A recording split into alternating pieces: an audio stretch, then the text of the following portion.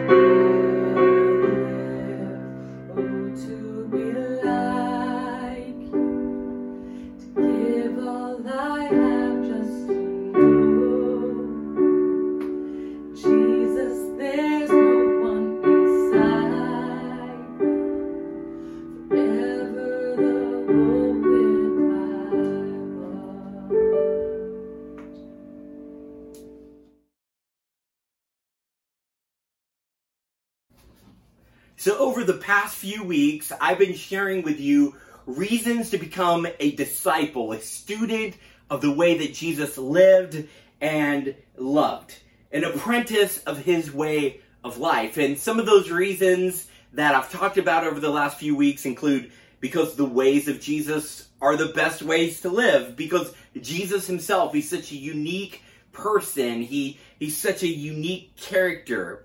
I've talked about it's because of grace, this undeserved goodness from God. And then I've talked about the Holy Spirit and how he's involved in us becoming students of Jesus Christ. And then I talked about how the resurrection is really the linchpin of Christianity. And if you ask me, why are you a student of Jesus? It's because I believe the resurrection. I think that there's too many people who claim to have seen a dead man come back to life and who were willing to die for it to discount that.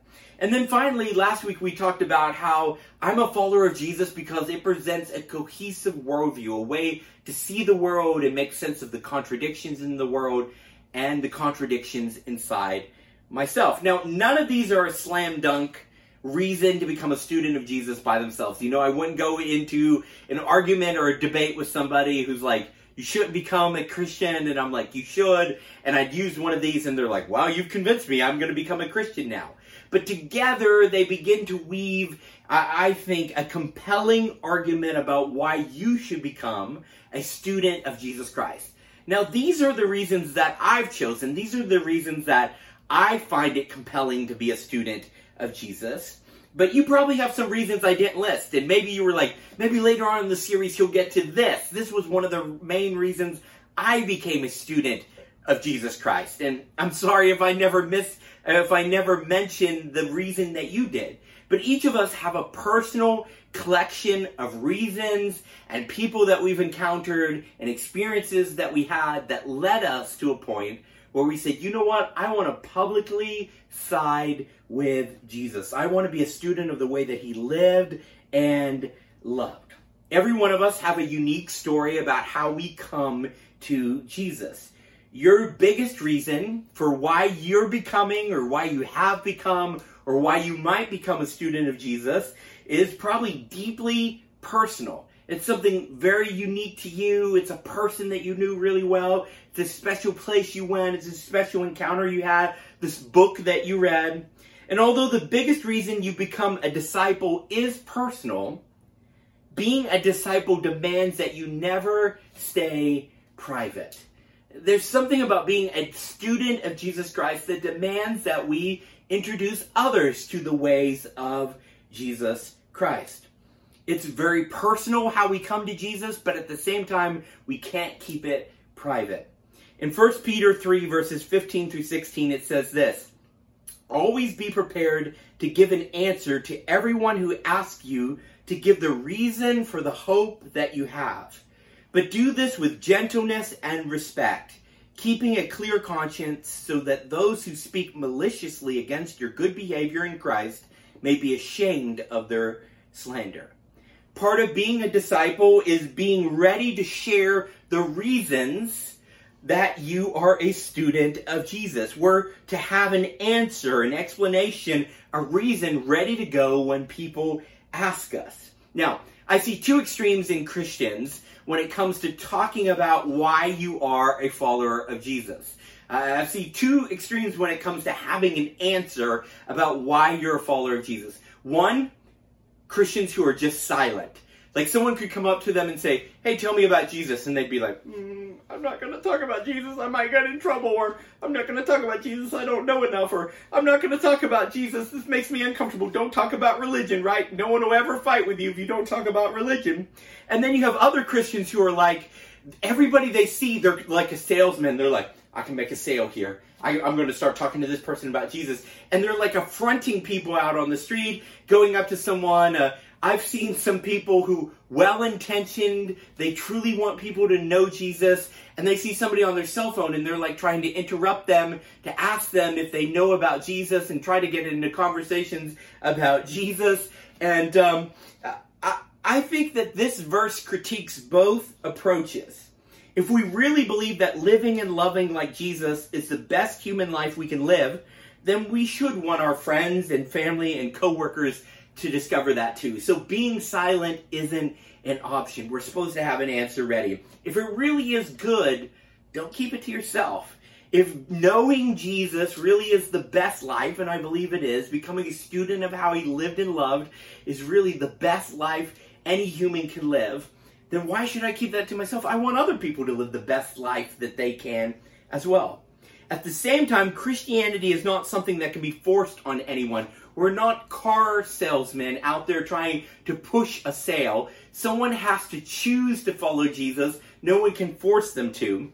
European explorers, when they came to the New World, they tried to force the native people to become Christians or die.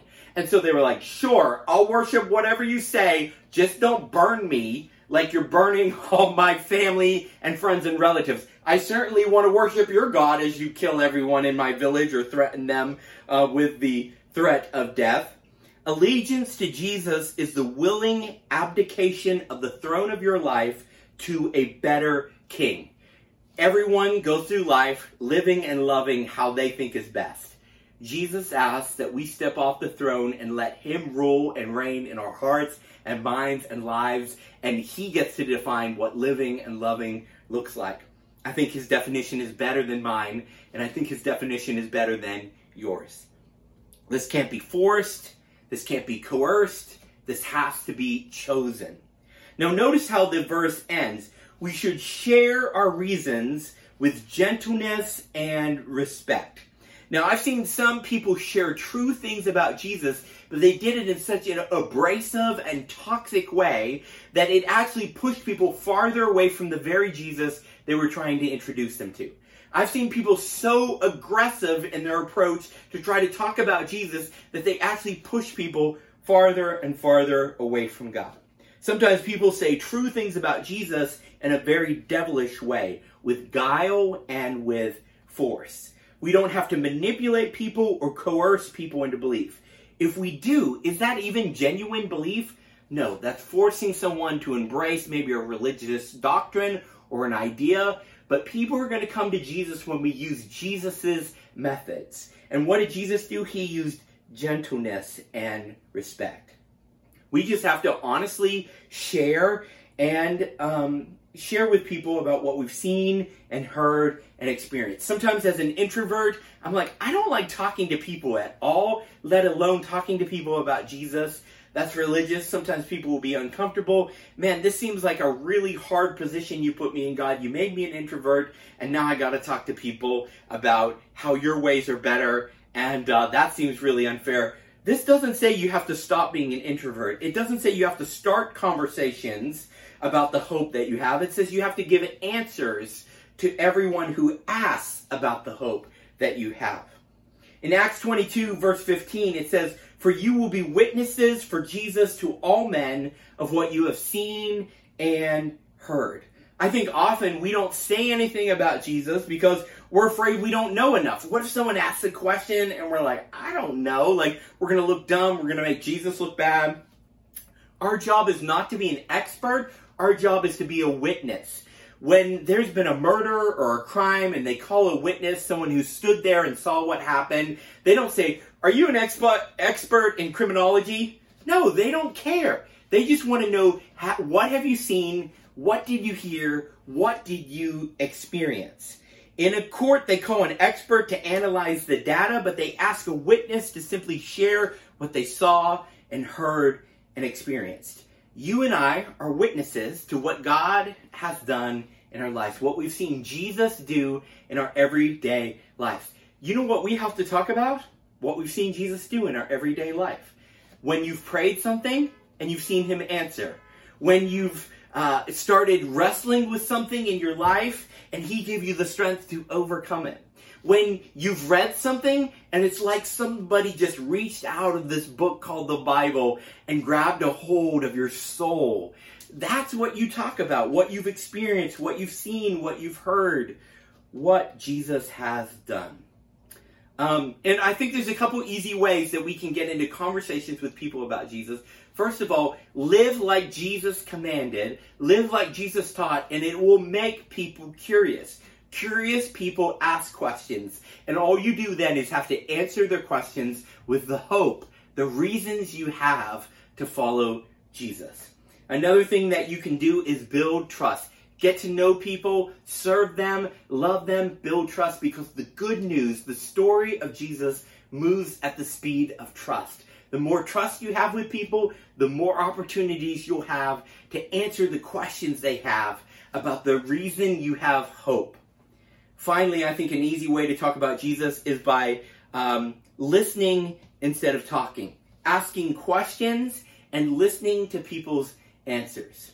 Jesus constantly asked questions while he was here on earth. People would ask him this great question. You're like, oh good, what is Jesus going to say? Then he would ask them a question that got really to the heart of who they were and what they really wanted to know. I think sometimes Christians are way too excited about giving answers, and we're really bad at listening and asking questions. If you can ask the right questions and get people to the place where they're asking the right questions, that's going to position them much better to respond to who Jesus is and really find out how full and abundant the life is that he offers. I think that Jesus is a good model to follow and that we should ask more questions than we give answers.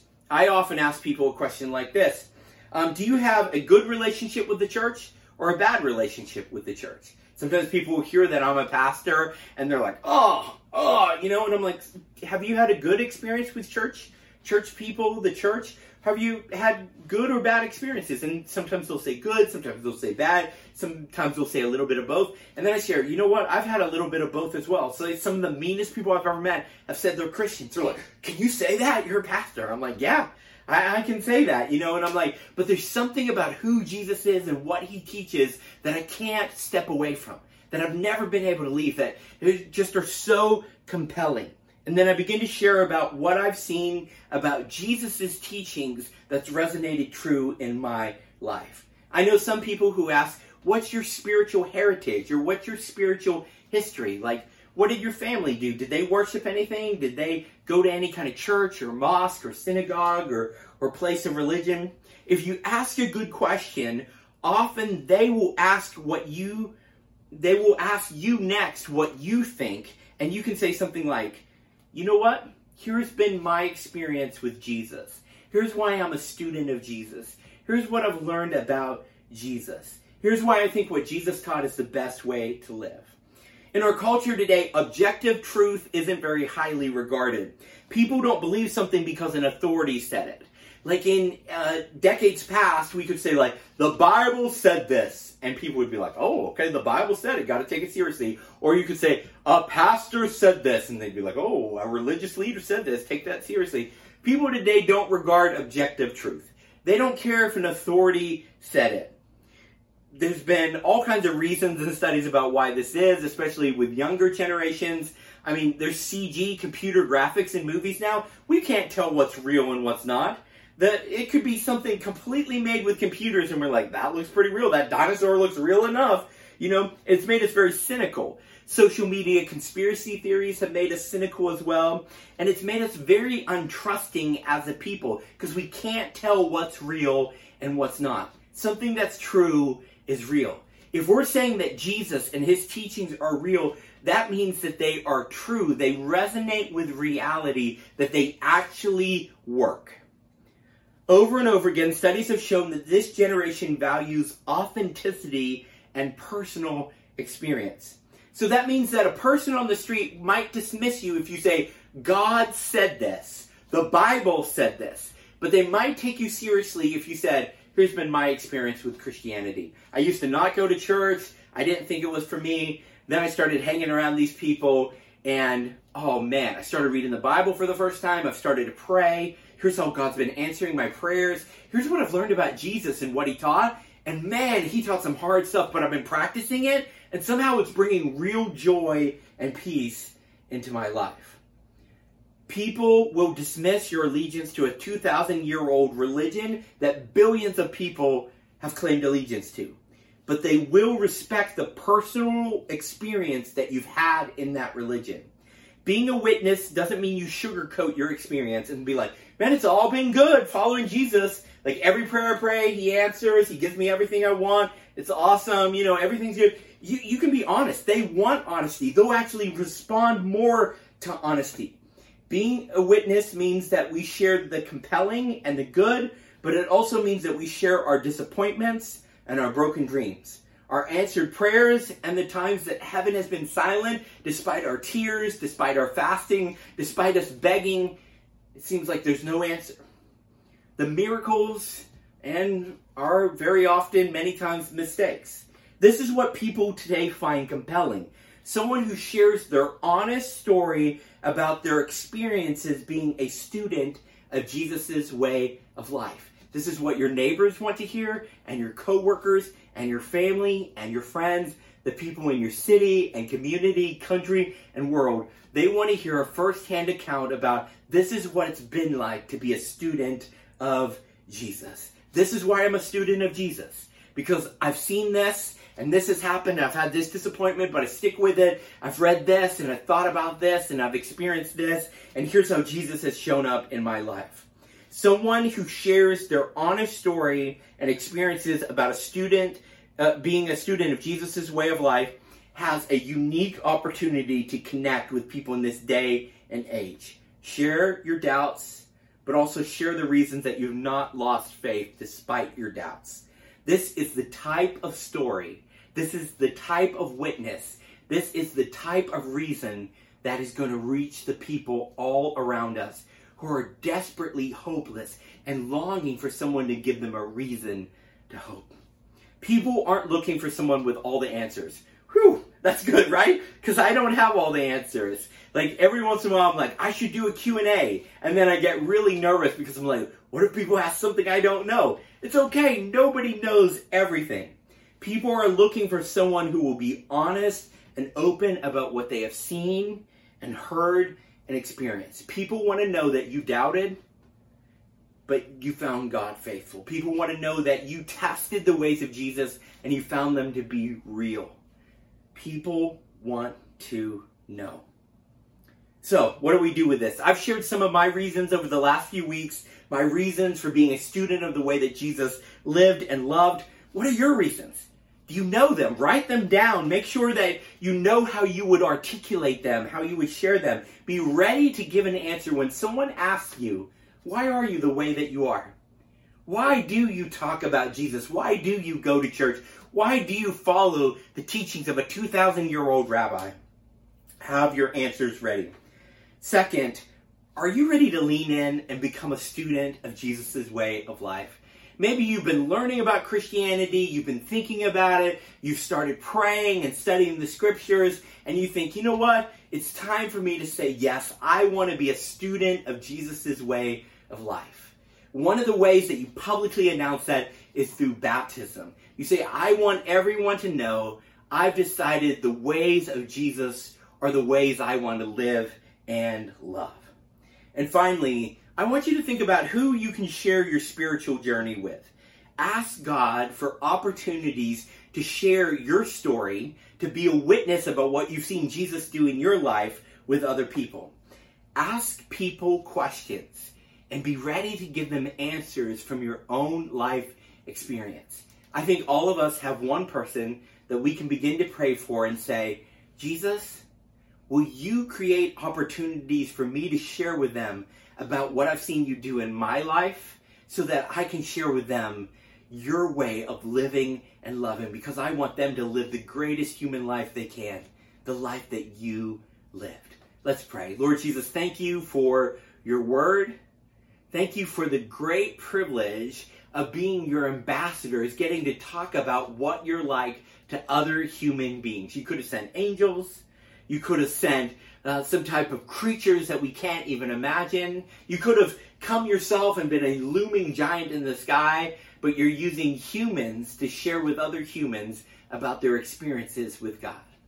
Thank you for letting us partner with you, because we know the Holy Spirit does the heavy lifting. All the weight and pressure isn't on us. You just ask us to be ready when people ask questions, to give answers, to be witnesses about what you've done in our lives. And I pray all these things like I believe Jesus Christ would. Amen. These are your announcements for August 23rd, 2020.